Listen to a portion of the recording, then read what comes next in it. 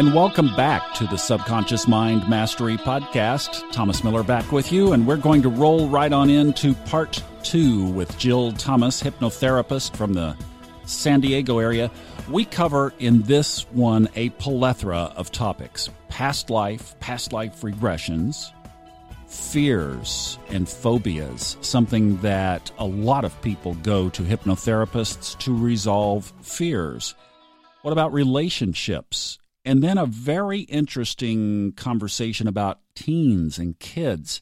When would you consider taking your kids to a hypnotherapist?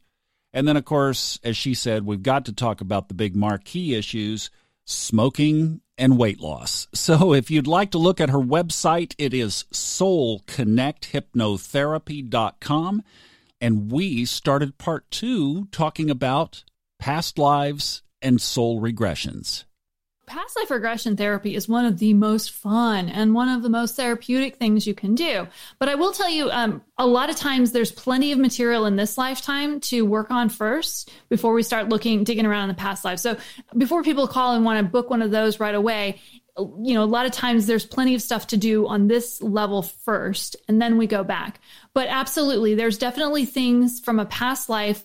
You could have been incredibly poor, a level of poverty that we don't really see in this country anymore. You could have been incredibly poor in a past life and created beliefs and fear around starving to death that you brought with you into this lifetime. I've seen that many, many times. And I've seen this play out where, particularly with relationships, and you mentioned that you had two ex-wives, very likely, or most likely, these are people you had connections with in a past life, and maybe it worked out, maybe it didn't. But that may have been why you were initially drawn to somebody who may or may not have been a good match at that point in your life. And because you recognize them on a soul level. Oh my gosh, I feel like I've known this person for 1,000,000 years. Well, you probably had. And so sometimes we think, oh my gosh, I know this person, it's a familiar soul, and we rush off and marry them without really taking a good long time to figure out if this is a good match in this lifetime or not. Here's something about the subconscious, and I'd love your take on this. The subconscious, when I did my own analysis and looked back and connected so many things that I saw had happened that I really didn't put a finger on. I mean, it unfolded without me having to touch it or affect it. It found a way. That's when I locked onto subconscious. There's something steering us that is definitely below our conscious mind. So there's a theory, and Michelle Mache actually did a lot of research on this and has talked about it quite a bit in her writings, but about the original belief that we may have created about ourselves that's kind of running the show. And it's usually just a few words, and it starts usually between the age of 0 and 2.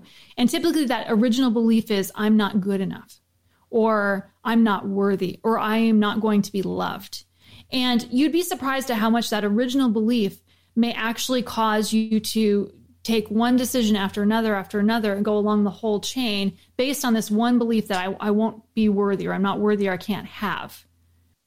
What are some of the biggest issues that you see? I know that, the big things, right? Love, relationship, career. What else? Fears and phobias are a big one, because you would not believe how much a fear can limit your life.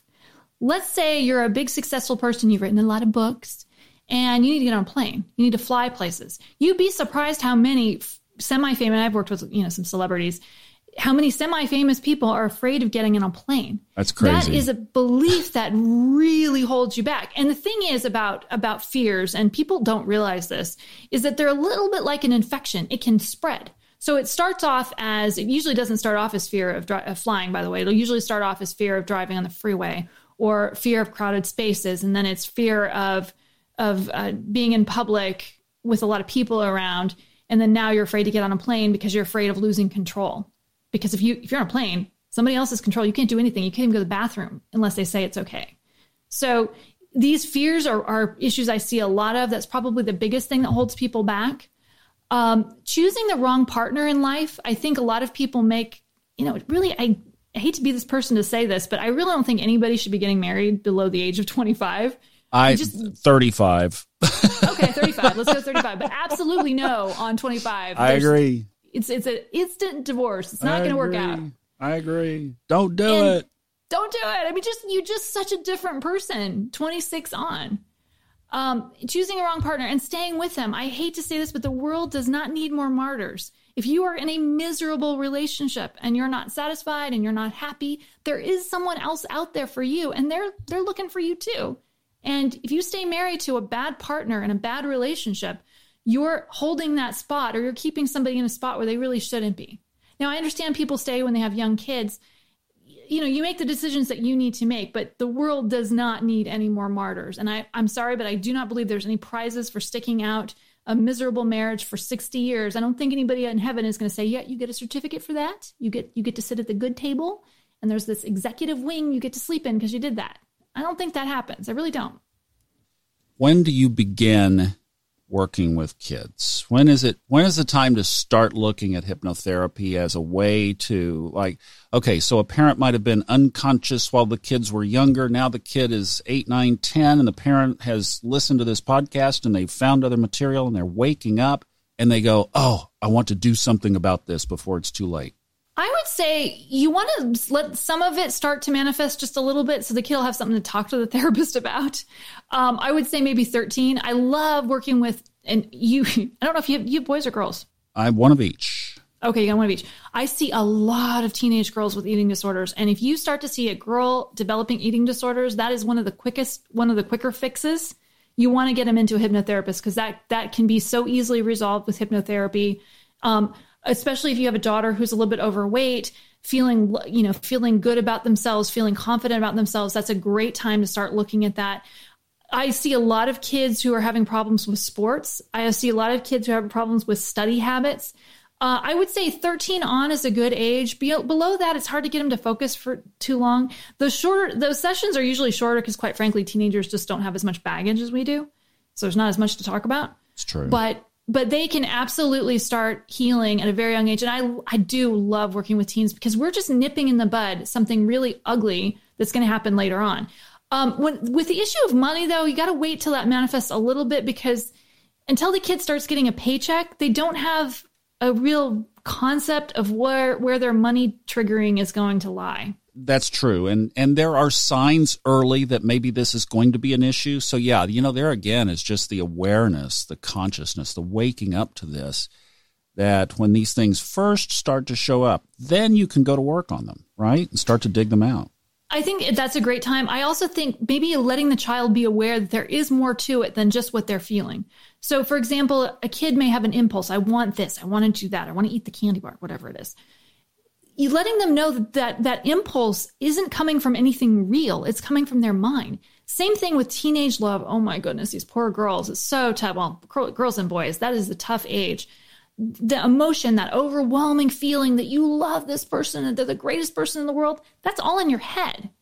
It's based on some evidence that's outside of yourself, but you have to begin to let your kids know that sometimes their feelings are not as real as they think they are. Oh boy. If I could, again, I just go back, and that's one of the reasons I really want to reach young parents and young people with this material is because, if I could have gone back and rewound. And you know what? That wasn't my path, so I'm okay with that. It's not that I'm just being with that there are so many opportunities when we're young, because then if you start to work with this, you can have decades on your side to be living powerfully and consciously. I love that. I love that idea because I think there's just so much unconscious training that these girls, particularly girls, are getting about what their place is within society. That's changing. It's beautiful to watch that. But when you take a kid to a hypnotherapist to help shift their confidence and their self-esteem, we kind of unravel that training that they get and also bring awareness to it. So when you're telling your daughters, those of you that have daughters, that when the teacher's not calling on you, or they seem to be calling on the boys more than the girls, you have to be aware that is programming the teacher received. It's not personal. It's not your fault. When you're being treated like less than, it's because of the conditioning or the socialization that the person who did that behavior received, not any dig at you. And bringing that awareness, I think, is very empowering for a young person to see. It isn't really about them most of the time. It's about somebody else and somebody else's wounding. See, this is what's so beautiful about this, is once you start to get to the bottom of this, you can just so empower your life. It's amazing. Love it. Mm-hmm. So I just made a note here. What about smoking and weight loss? I know those are two big ones that end up People Those think are that the hypnotherapy. commodities. Yep. Everybody's been to a hypnotherapist for smoking. That one is such an easy fix. Smoking, for anyone listening who's still smoking, hypnotherapy will knock it out in just a couple of sessions. Please try it. It's way better than the gum. Just give it a shot. Weight loss is much more complicated because there's a lot more to weight loss. Weight loss is never a one and done. I don't care what anybody says. That is a very complex issue involving self-esteem, involving reasons why you might want to hold on to weight. You'd be stunned and I mean shocked to know what the statistics of women who've been sexually violated, what those numbers really are. Oh, gosh. And I see them in my office, and I would say that is the number one reason that people hold on to weight. Because it's, if you think about it, it's a physical barrier between you and the outside. So if you were sexually assaulted when you were 16, which I'm shocked, and I wish I didn't have to say this, but it happens a shocking amount of times. If this happened to you when you were 16, you may have created this belief that you were dressed inappropriately. Or if I just put on some extra pounds and suddenly I feel less attractive, then this is never going to happen again. It's like shutting the barn door after the horses left. But people put on these extra layers as a protection or also as a way of being less attractive or sort of preventing the situation. And also the food is comforting. But weight loss is a very complex issue. It is never a one and done. There's usually a lot more to it. But also, what I love about weight loss and having people come in for that is because healing that one issue, weight gain is really a symptom of a problem. It is not a problem. It's not a problem. I don't care what anybody says. It's not a problem. It's a symptom. If you go into the original cause of why you're overeating or you're feeding your body more food than it needs, you will find all kinds of, usually a lot of fertilizer back there, of things that need to be cleaned out. The closet of old beliefs, the closet of old trauma, all of the things you never looked at before, all of that starts to get worked out when you work on the weight loss issue because the weight is the manifestation of that problem. Do you see these as permanent solutions? Absolutely. Absolutely. Now, with weight loss in particular, more so than smoking, there is a physiological aspect to it. You really can't get past sugar cravings if you don't stop eating sugar. There's just no way around it. You can't eat Skittles and not crave more Skittles. There's no way around that. There's a really good way to quit smoking. Quit putting the damn things in your mouth and lighting them. Yes. That would do it. but the thing is, you have to think about it, that smoking is serving a purpose in your life. Oh, yeah. So particularly for somebody who's got a really stressful job, once an hour or once every 2 hours, they get to step outside with their friends, usually, by the way. Right. And take 10 minutes to talk, take a break. This is something their body already needs anyway. Their mind needs it. And now they have this excuse. Now, if you're not a smoker and you go to your boss and say, hey, I need 10 minutes to go outside and just be alone or else I'm going to go postal. Most of the time, you're not going to get it. But this smoking is this great excuse. It's also bonding. If you're hanging out with your friends and you're in the backyard and everybody's being quiet, you don't have to actually be talking. You can be smoking. But what people don't realize is that it's the bonding that you're enjoying, not that cigarette. Cigarette's just a thing. Right. But it isn't just put the cigarette down. I mean, yes, do that. Please do that. It's understanding why you're doing it in the first place and what you can get out of it. Now, with smoking, there's obviously a physiological aspect to it. So when you're smoking alone, but even that can be just, this is how I respond to stress. I grab a cigarette. If you could instead reach for water or go for a walk, then that would be a much healthier behavior. Okay, you're talking about two underlying issues. Smoking is nicotine. That's addictive. Weight loss, sugar is addictive. So how do you deal with that our body has chemically gotten addicted to a substance?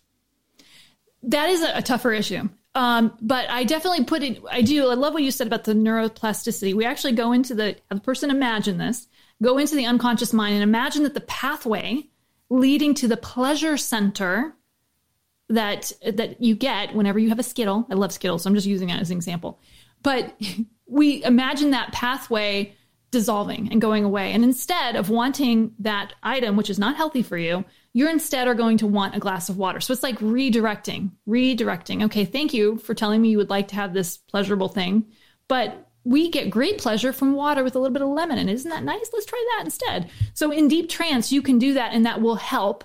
But you are still going to, especially sugar, you're talking about, well, I guess they both are, highly addictive substance here, way more addictive than I think we've been led to believe. you're going to have to do some conscious level work of getting it out of the house, having plenty of nice things that are not sugar to grab whenever you're craving it. Well, yeah, I'm thinking of the Bob Newhart video, right? Stop it! Right? I don't know what you're talking about, but the Bob Newhart Stop It video. It's on YouTube. So he's a counselor, and a lady comes in, and she's afraid of being buried in a box. And he says, "Okay, I'm going to give you 2 words." She says, "Oh, should I write them down?" He says, "Well, we find that most people can remember them. Are you ready? The 2 words are stop it." That's awesome. I'm going to watch that video as soon as we stop it. It's hilarious. It's by the way, that would be considered that's actually a pattern interrupt. That's I don't usually use those words stop it, but I will have somebody when they're going to fear. So the habit really has 4 parts to it. A habit is that there's a trigger, which is, I'll go back to the spider because that's probably the easiest one. You see a spider, and then the response is the fear. I feel the fear. And then there's a payoff. The payoff is I get to run and be away and be alone for a few minutes. But then there's the regret. Oh, I didn't see grandma because I was afraid to be in her house because she has some spiders in it. So if you, at any point it's really difficult to get rid of the trigger. Actually, Alcoholics Anonymous did a lot of research on this, and thank you for that, for doing that for us. So we understand the habit of alcoholism a lot better because of them, quite frankly. But we can't get rid of the trigger. But we can change that behavior. Instead of seeing this thing and feeling fear, I might insert the idea of stop it. Instead, think about how happy you are and feeling good and feeling excited and getting to go see grandma. And that payoff of being able to connect with other people and having your world be bigger because you've let go of that fear, now that becomes the payoff. If I were a hypnotherapist, I would have a practice like Jill's. So what I'm saying is, go see Jill if you're interested in hypnotherapy. Why? Because she speaks exactly the same language that I do. I mean, it's like, it's scary. It's a clone. She has, on her own, found the same things that I found on my own. So there you go. If you would like somebody who just breathes the same air, check out Jill Thomas. And Jill, once again, how do we get a hold of you? Oh, yes. SoulConnectHypnotherapy.com.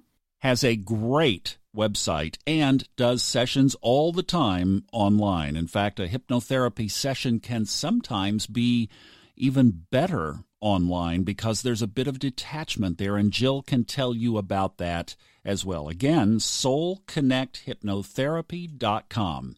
Thank you so much for listening to this one. Enjoy the journey.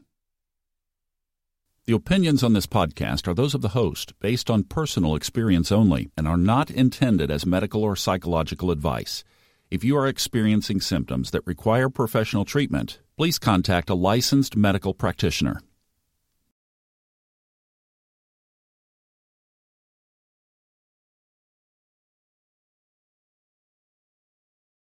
The stories and opinions expressed on this podcast are independently those of the host and guests and are not intended to be taken as medical advice or to replace medical care from a licensed professional when appropriate.